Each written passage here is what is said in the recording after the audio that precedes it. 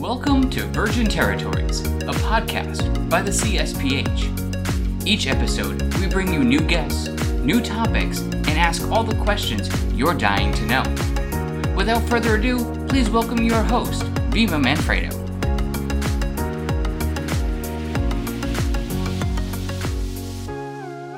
Welcome back, everybody, to Virgin Territory, a podcast by the CSPH. I'm your host, Vima Manfredo, with pronouns she and her.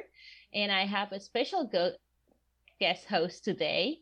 Josh Manfredo, my spouse, is joining me. And we have our guest, Kara Haug, from Reframing Our Stories. Hi, Kara. Hi. Thanks for having me. I appreciate it.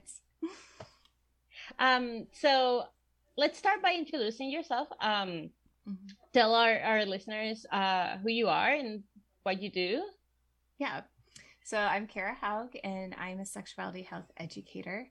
And my business is called Reframing Our Stories, LLC. And it's basically about helping people reframe their stories around sexuality. And my business partner and I focus on helping schools, families, and churches, because we believe that those are three systems in our lives that affect us greatly around our sexuality. And so it's in those spaces where we like to help the communities, be able to have better conversations around sexuality without shame, and learn how to engage in the important conversations.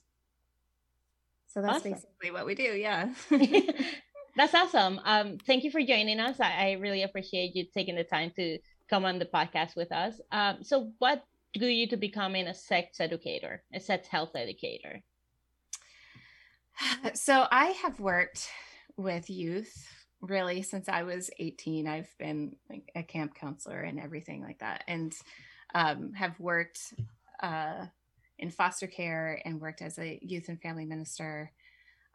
So I've worked in daycares, and I've been surrounded by youth and families.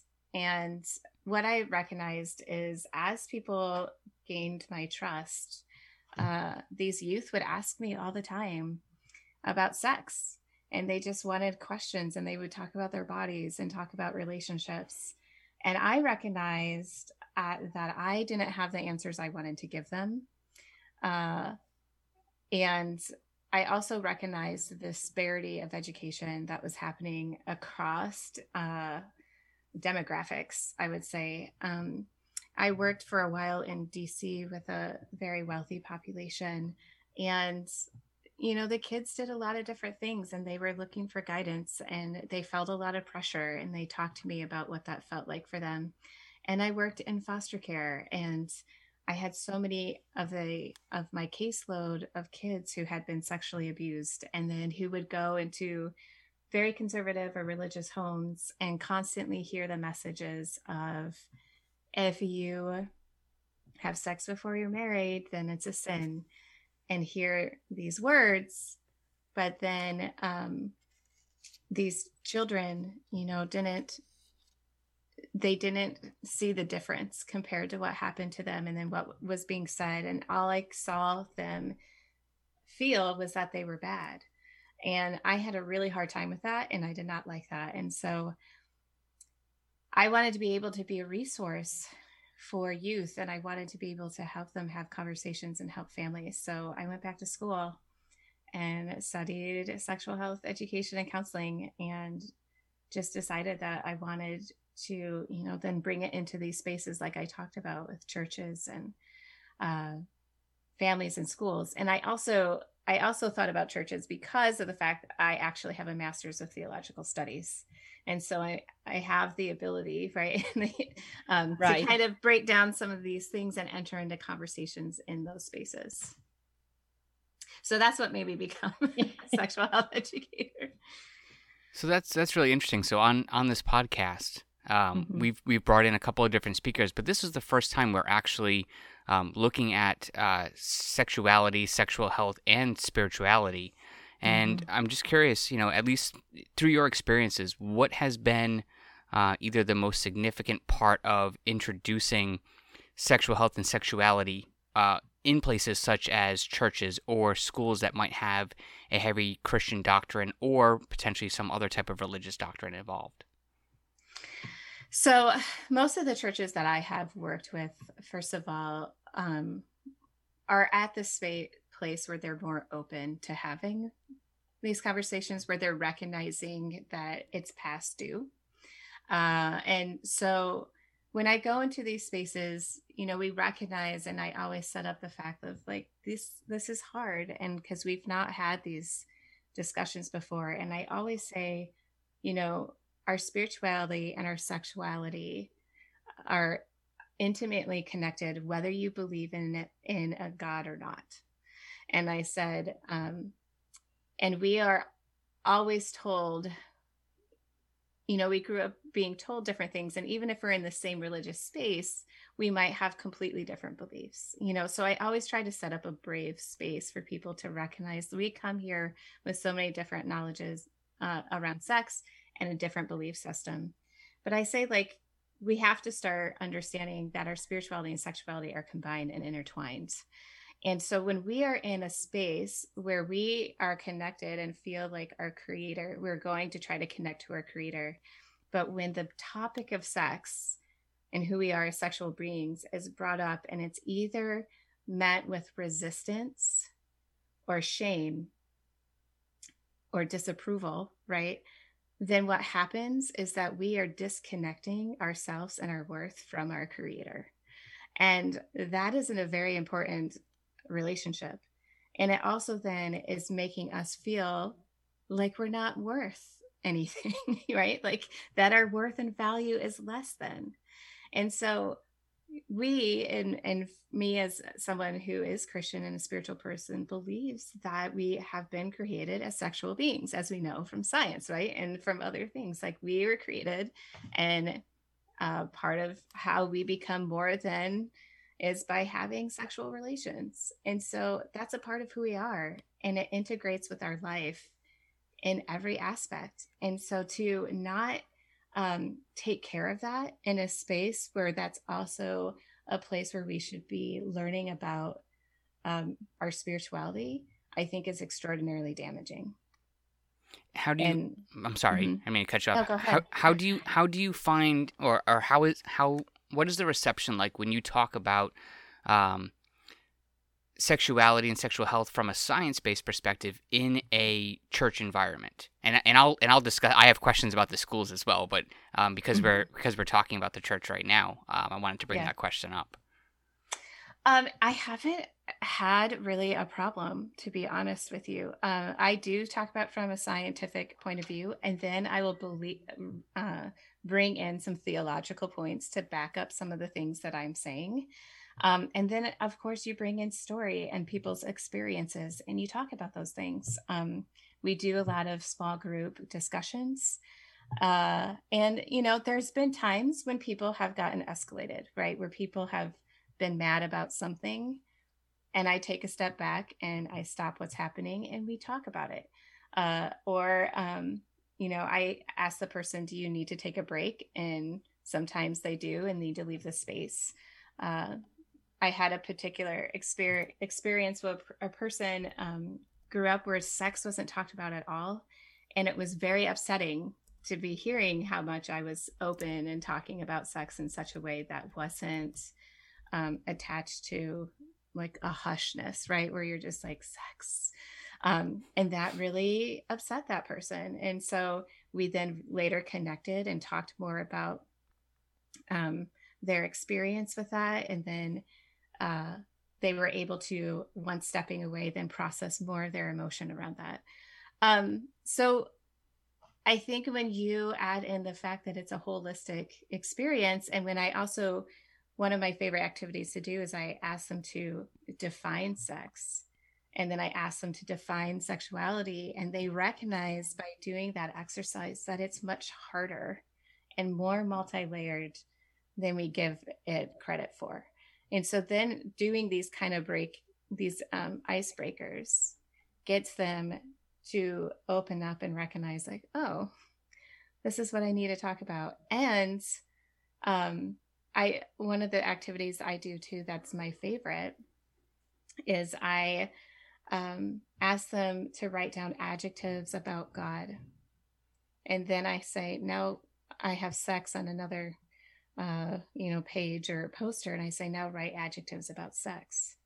And what we find is that a lot of the adjectives that we wrote for God and sex are rather similar.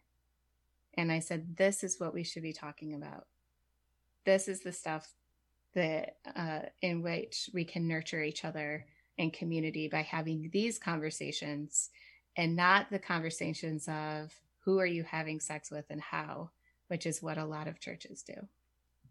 And I think that's part of one of the things that when people talk about, shaming sex within the church, or it's just an area where you're not going to go and talk about, I think that that's probably one of the biggest things. I'm curious, when you're in your discussions, do you also talk about ways in which people can use protection, or do you focus solely on the pleasure aspects of it? So, for instance, I do a lot of conversations with parents primarily. And so some of the things I talk about is it's important for them to talk and teach their children about contraceptives and how to stay safe. And I say, because of the fact that wouldn't it be nice? Like, we want to feel cared for in a relationship, and we want to feel that we're being seen, and learning how to have these conversations and learning how to keep ourselves safe or safer, then that's showing us that we are being cared for and that we are being nurtured. And I talk about a lot of the times to think about how you want to talk to your children and what you want for them. What kind of relationships do you want for your child? And then as you're thinking about that and writing that down, I give them exercises to do that. And then these conversations are going to make more sense, because whether you want them to wait till they're married, if they choose to get married, I always say, our kids are going to do things that maybe we've not thought about or had intended before, because they're their own people. And it's okay if a person chooses not to get married. And, it depends on the relationship they are in. And so I always talk about, when we're in committed partnerships, we need to learn how to have these important conversations and to stay safe, because that's also telling your kids how much you love them and how you care about them. And there's been some parents before who talked about abstinence and that they really wanted that for their child. But after I talked about, the average age for when of marriage happens is you're in your late 20s and things, and that we have to give our kids the why. I always say, like, when I was 13, I thought a 29-year-old and 30-year-old was ancient, right? Yeah. They were really old. And I was like, so you can't feasibly expect that your child, whose hormones are telling them and wanting them to explore themselves and wanting them to explore about intimacy and connection, we have to give them more than just, you have to wait till marriage, because that doesn't make sense. Yeah, especially these days where, you can find out just about anything you want, anywhere you want. And some of that information is great information, and some of it is just plain awful. Right. So if I grew up in the mindset of, if your parents said no, I just wanted it that much more. Exactly. No matter what it was, right? Yeah. So, if you tell someone, hey, we want you to be abstinent, and then you push this on them without explaining, how to have safe sex, what sex might mean, not just physically, but emotionally as well, and having those frank conversations, they're gonna dive in headfirst at an opportunity that, I was told no, and I'm gonna do it today, and it may impact them, not immediately, but down the road in ways that they hadn't planned for, and that would be really unfortunate. Yeah. So we do want to promote safety and good information. Mm-hmm. Yeah, and I also, some of the things I say to them is like, how would your life been different if someone said to you, I love you so much that I want the best kind of relationships that you could have where you feel like you're respected, cared for, and when you experience pleasure. And so in order to have the kind of relationship, then I'm going to have conversations with you that might feel awkward at first, or I'm going to help talk to you about ways that your body can stay safe in relationships if you choose to be intimate with a person. I said to them, like, how would your life be different if someone took the time and said those things to you? You know, and there's always an audible, it's a release because they get it, right? They know, like, we are floundering in so much of our personal experiences around intimacy of just trying to figure it out because we weren't given those conversations, you know? And so, I mean, really, I get a lot of hope because I see so many parents wanting better for their kids, and they're wanting to have and engage in this, and they recognize, I think, the fact of not talking about it and then having that aspect of shame be placed upon us, like in that Christian community for so long, has mostly caused damage than it's done anything else. Right. And it's so important to have all these conversations with your kids or the people that you are a mentor or an important figure for. We don't have kids, but we have children in our lives, from our friends, from our family, our nieces, nephews, that we also want to be a good mentor and a good role model for them. And part of that is being open to have these conversations, understanding that they will have questions and they'll need to talk to someone. It may not be their parents because of that parent-child relationship. It could be your favorite aunt or uncle, or your mom's best friend because she's always around the house, stuff like that.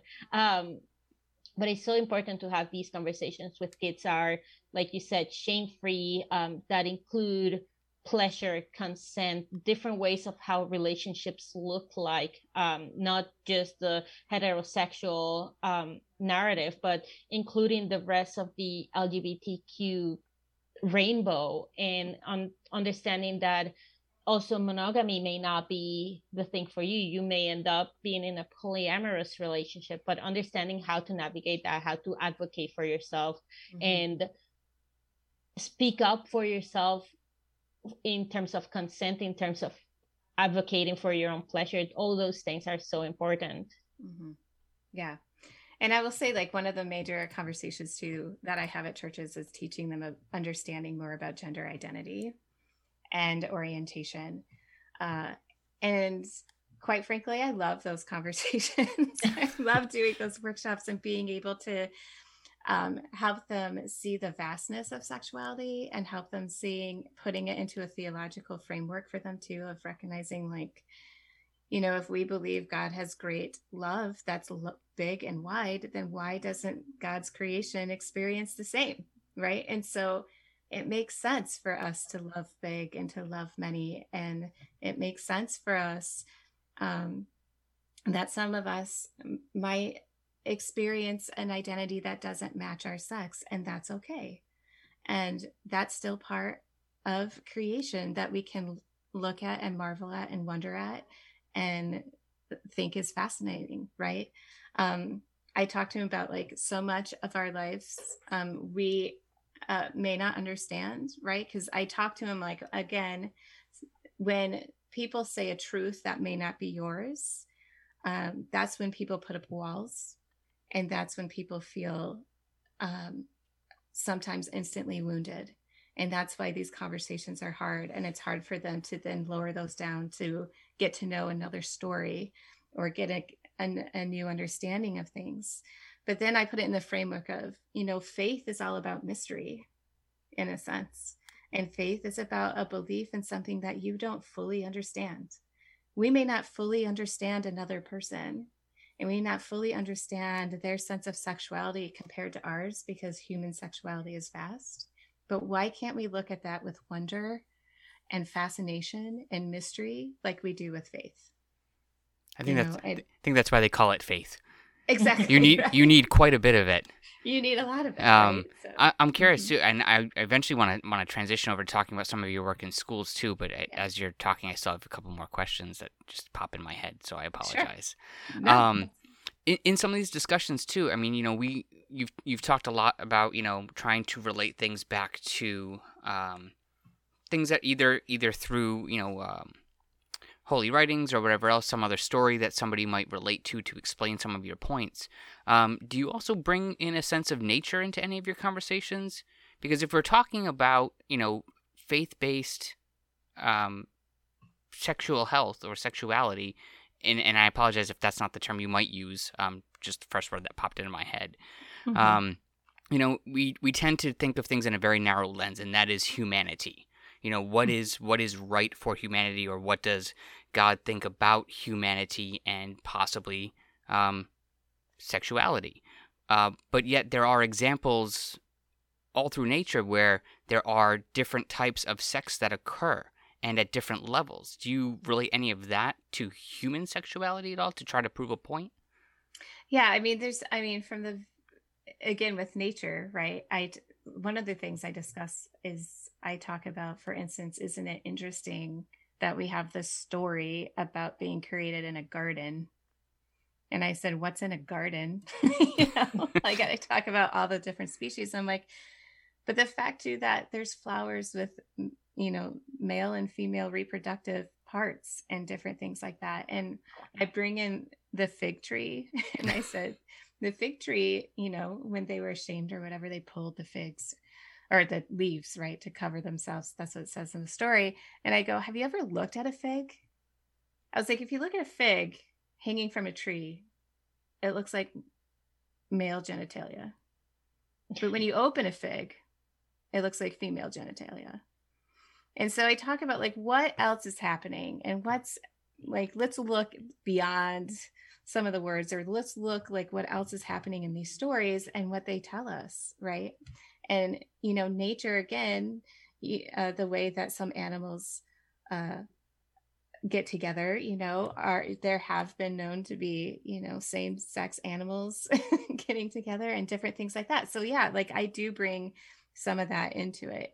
And I also discuss the fact that when we're in the womb, our genitalia, we have the same tissue that starts off the same. And then, I discuss like homologous parts and all of that stuff. So is that kind of what you're asking? Yeah, that's exactly what I was asking. As I was thinking of things, I'm like, well, how else might I try to relate, some types of discussions you're having to someone who might, and I congratulate you that you're getting into spaces that are open, and there are a number of churches who are open. So by getting invited in there, though, I also feel like the congregation is also opening to talk about these types of things and open to.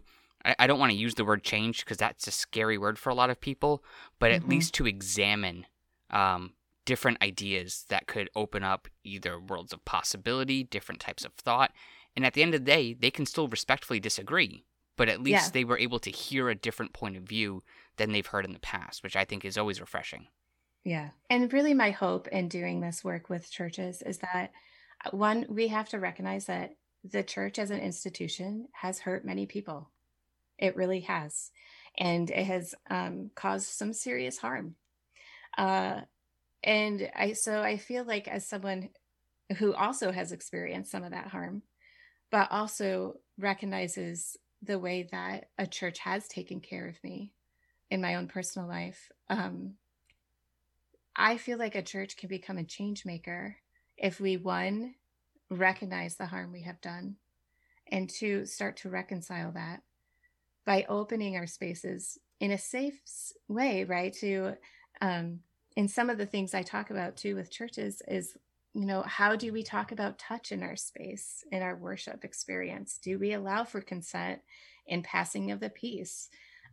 If people don't want to shake hands, what are we offering for them? Because sometimes people don't like touch, so bringing in some of these elements too, and creating the space to talk about the fact we're spiritual and sexual beings, and allowing people to explore the part of themselves and talk about it openly. That's going to help so many people, right? Like, but unfortunately too, there's a lot of other churches that aren't ready for that and continuously push away the conversations of sexuality in a way that it only aligns with a certain, kind of idea. And so, I mean, there's a lot to be done, but I'm hoping little by little I can help with that. Yeah, I could only speculate that there might be, and I don't know if you meet some resistance, even though you're being invited in, that there are some folks who might want to participate in the discussion, but feel like if they were either to out themselves or to express a belief that's different from the church, that they would feel like they're being, somehow it would come back and they would be ostracized from the community. And I think, people might be hesitant to participate if that was the case. I don't know if you actually experienced any of that. I have not. I feel like in most of the places I have been, there has been an openness, and really the churches that I've worked with have recognized like we need to have these conversations. We need to change.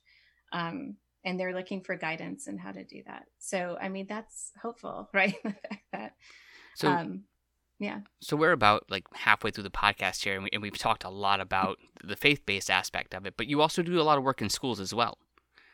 I do. Yeah. Well, I work with schools and families. I will say I do not bring in religion to church or to schools. Well, the fact that you're bringing in sex into the school might be more than enough for some people. Right.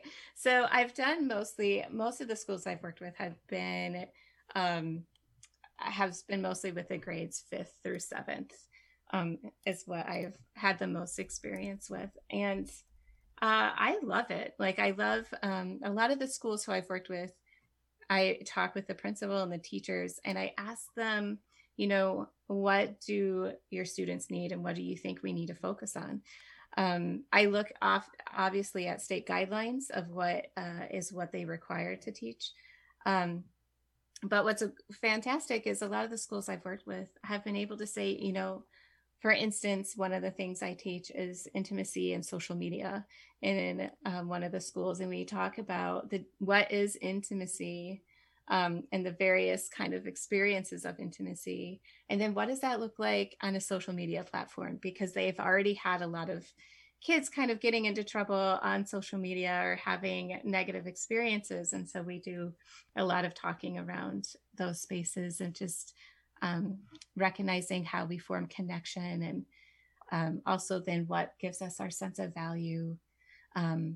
So it's been really wonderful in the way that we can explore all these different areas together. And I just try to make it really fun, I guess, and engaging for the kids.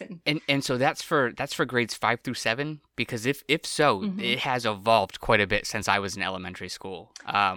Where the talk, where it was essentially the talk, where you sat in the room. Actually, I think my first one was in about 5th grade. With the school health nurse, and you watched a short video that talked about male parts and female parts, and this is what you don't want to do, and I don't want to say it was abstinence based, because it wasn't, but and it talked a little bit about self hygiene as well. And at the end of the day, you were given a baggie with a deodorant if you were a male, and maybe a safety razor, and then the ladies were also given deodorant and maybe a maxi pad or something like that, and then that was it. We were on to study science. And and that's where it ended, the last of the conversation. Right? And so then growing up, being at, so I consider myself one of those elder millennials. We're the tip of the spear for our generation, both Vima and I. Yeah. And so our introduction into the internet world was on platforms like AIM for AOL or MSN Messenger. And yeah, as a young kid, you'd get onto a chat room because that was the place to be. We didn't have Twitter or Facebook or all the other stuff at that time. And people would be predatory. The second you'd get in, you'd say hi, and someone would, text back ASL. They wanted to know your age, what gender you were, and where you were located. And, nobody had that talk with me of this is what you need to watch for, because my parents never had to deal with that. So it wasn't a conversation we had. So the fact that you are talking about what intimacy means, to people Mm-hmm. at such a developmental stage in their life, I think is fantastic. And then also incorporating the social media aspect. That's if I could give you a round of applause for that, I would, but my microphone would pick up way too much feedback. Yeah. Well, one of the things that I do that I find to be, I've done this at a few retreats that I've spoken at, and with high schoolers and with young kids. And what we do is I have this mask that is just a plain white, like, mask that you get at a craft store. And I give them phrases. I will either hold it, or if I'm in a retreat, I have different kids holding it. And I give them phrases that you see in comments, right, in YouTube or different things that are hurtful. And I say, I want you to read this to the person. And they're kind of caught off guard a little bit, but they read it and they snicker. And then I take the mask off and I say, now I want you to read them again. And what happens is they have a hard time doing it, or they look in a completely different direction. And then they feel it. And I'm like, what does that feel like? And they're like, well, it's much harder. And I go, well, see, we think we're really brave when we're behind a screen. And we think that we can just say whatever we want, and you can see it all over the place. And adults are no different. And I'm like, but we have to remember that there's a human there, and it hurts, And so we talk about that. And I talk about the power of looking into our eyes and what that means. And I have them do activities where they talk to each other face to face.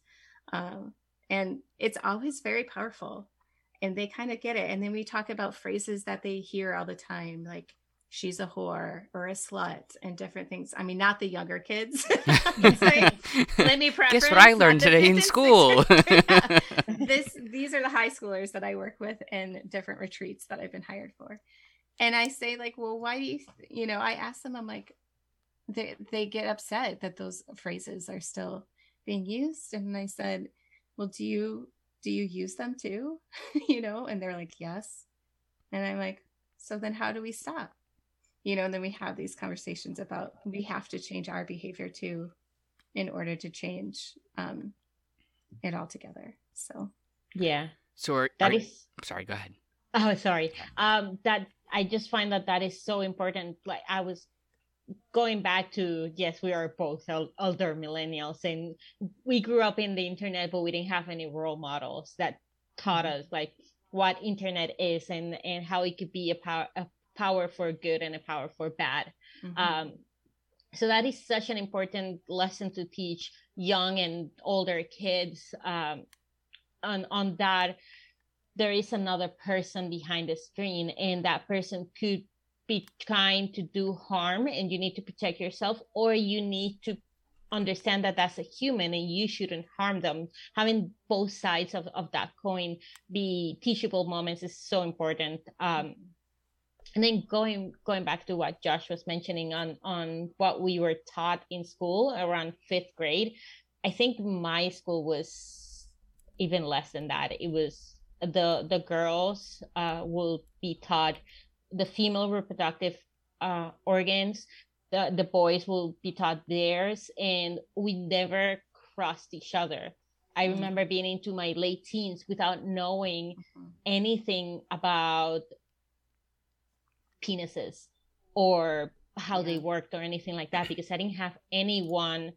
Like my family's mostly women, except for my dad, but he was always at work. I could never ask him about any of that. So into my late teens, and even as a 30-something adult, sometimes I ask Josh questions about his body that I'm like, I don't understand how this works. Because I was never taught that. And I'm very happy to know that it's come a long way since then. And I hope that a lot of schools are doing that kind of teachable. Well, most of the schools, with 5th and 6th grade especially, they're like, well, should we split them up? And I say, no, you should not. And they say, why? And I'm like, well, it's important for everyone to know what all bodies do, and it teaches empathy. And you might have students who don't feel like the body they're in.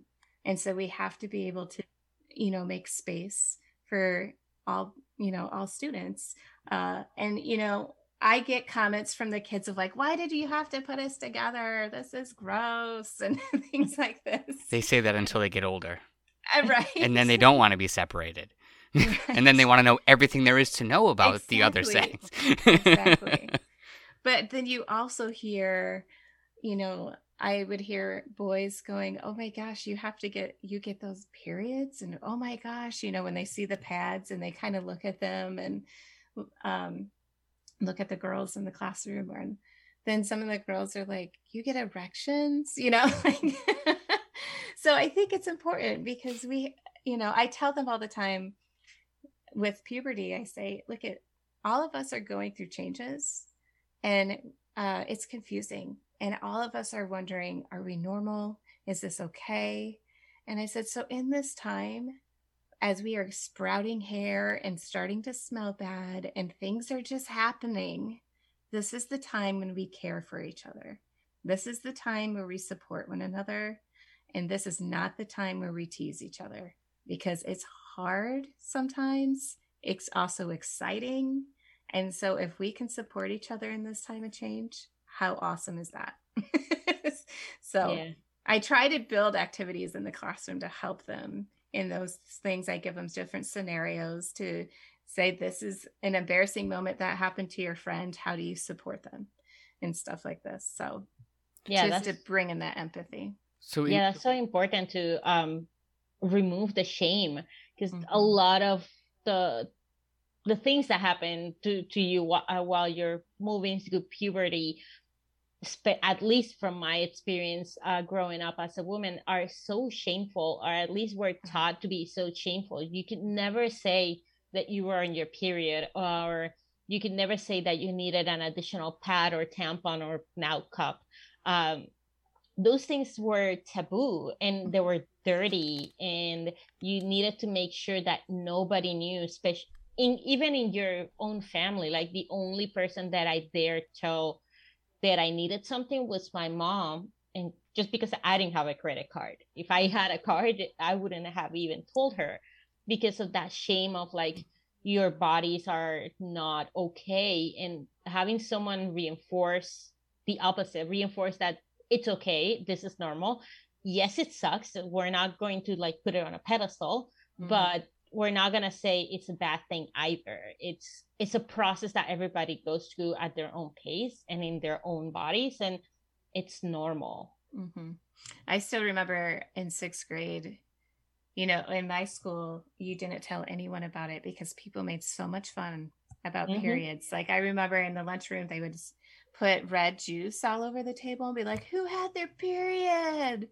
And then my friend and I got in a fight, and she goes, I'm going to tell everyone you got your period unless you do this. And I just remember going, oh, no. And so there's just horror stories from, my adolescence around puberty. And I'm like, if I can just help people not experience that, that would be wonderful, Yeah, I remember sitting in school, 5th grade, and I needed to go to the bathroom, but I dare not tell my maths teacher. So I ended up sitting on my legs, like crisscross with my ankles under me, and just staining my socks so it wouldn't get on the chair and no one would notice. And then lying to everybody that I cut my ankles.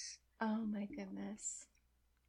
Don't you just want to like hug your former sister? I do. I'm like, my poor baby Vima needs a hug right now. Yeah. So like the churches, are you invited into the schools, and for the high school students, do you teach in the schools as well, or are those just at the retreats? I've mostly taught high school students at retreats. I haven't been into a high school yet for regular sex ed. So I imagine you're invited into these spaces as well. Yes. So we've talked about a lot of positive stuff, and I don't want to necessarily be negative at this point, but I do want to understand, and probably our listeners do too. So when some of these students are coming to these retreats where you are invited to speak, do you have any challenges that you come up against with what they might be learning for sexual education in the school and then having to combat those, possibly either negative connotations or notions or misinformation at the retreat? Yeah, so usually when I go into a retreat setting, I primarily send out something to ask. Either there's a set topic that I'm going to be talking about, or I actually ask the students to circle or take a survey of what they want to talk about. And then I will choose kind of the top 3 that they have. And then we just spend a lot of time on that. Because that sexuality can be talked for days. So it depends on the amount of time that we could go down a rabbit hole. Oh yeah. You could go. Yeah. So in order to give it justice, like I believe, to only do a couple topics at a time to really dig deep into it. Because you often don't get that experience in schools, right? Usually sex education in schools is like, here's the facts, let's go. But I like going down deeper.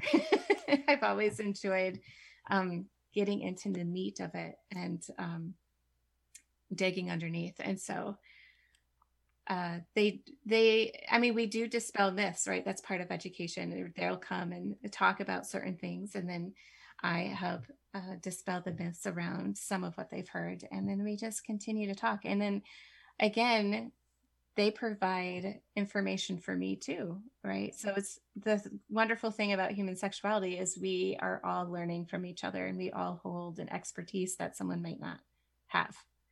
So I'm glad you mentioned that too, because as we talk to people for mostly for me, as I listen to this podcast, I'm hearing things that I've either never heard before, never experienced before, or never even dreamed of trying.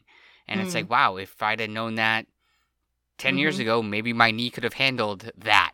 Or, if I understood this bit of information, maybe I wouldn't have hurt somebody in the past by referring to them either, in a negative way, or just not respecting, and not through malice, just not respecting what it is they wanted to either, be called or identified as, because I didn't understand.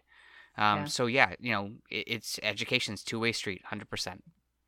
And that's why I love the community too of within sex education and sex therapists, because we really, human sexuality is, we're learning more and more about it every day, and everything's changing, and it's actually hard to catch up, And so having everyone in this community share with one another, and really people all the time are like, hey, I don't know what to do about this, or I've never heard of this before. Can someone help lead me to resources? And I feel like the sex education community and therapists and counselors are so caring and willing to share, or be like, I did this, you go do this too. It worked well in my community. So I think we're really trying to always just help each other out and learn from one another, because we do have vast differences. Now there was one question we still had on our sheet of prepared questions, and so I'm gonna make us transition. Yeah, I'm gonna make us transition one more time here, because we have about 15 minutes or so left, and that is your discussions that you have with families. So now, are those one-on-one with a family, or groups of families in a separate setting? So I have this thing called Table Talk, and what happens is parents. One family usually is interested in me teaching their kids. And so then they rally their other families and friends to bring in with it, because I'm always like, it's awkward just to be talking about each other, right? Let's bring it into a community experience. And so what happens is, and this happened pre-COVID, I do it in the backyards now, but the initial aspect of it is the parents and I give them ideas of what I think would be appropriate for me to teach around age and developmental aspects for the kids, based on, having a conversation with them. But they get to pick the topics. And so then I will teach, children those topics. And what happens is I sit with them at a table. I have one parent in the house, but they're not around. And I just build a rapport with them, and we're sitting at a table, and I have my laptop and I have activities, and we sit and we talk, and I teach them about sexual health on the topics that the parents decided. And when we're done, we have a meal together. all their parents come back, and we all sit together and we have a meal, and it's a way that we normalize the conversations, and it's a way then for the parents to know, okay, this is what my kids know now. And so it helps break that ice for them to then be the person to continue the conversation. And actually, that's how Reframing Our Stories started, is because my business partner, was a former client, and I taught her kids sexual health. And she said to me, Kara, you have changed the way my family talks about relationships. I know this works. I want to be a part of it. And so before my business was Grace Unbound, and I changed, Jenny and I got together and started Reframing Our Stories, and that happened last July during the pandemic. So, but that's really what it is. And then also I talk with parents, and I have parent nights where I just help answer any of the questions parents have around that. So I love working individually with families. It's probably one of my favorite things to do.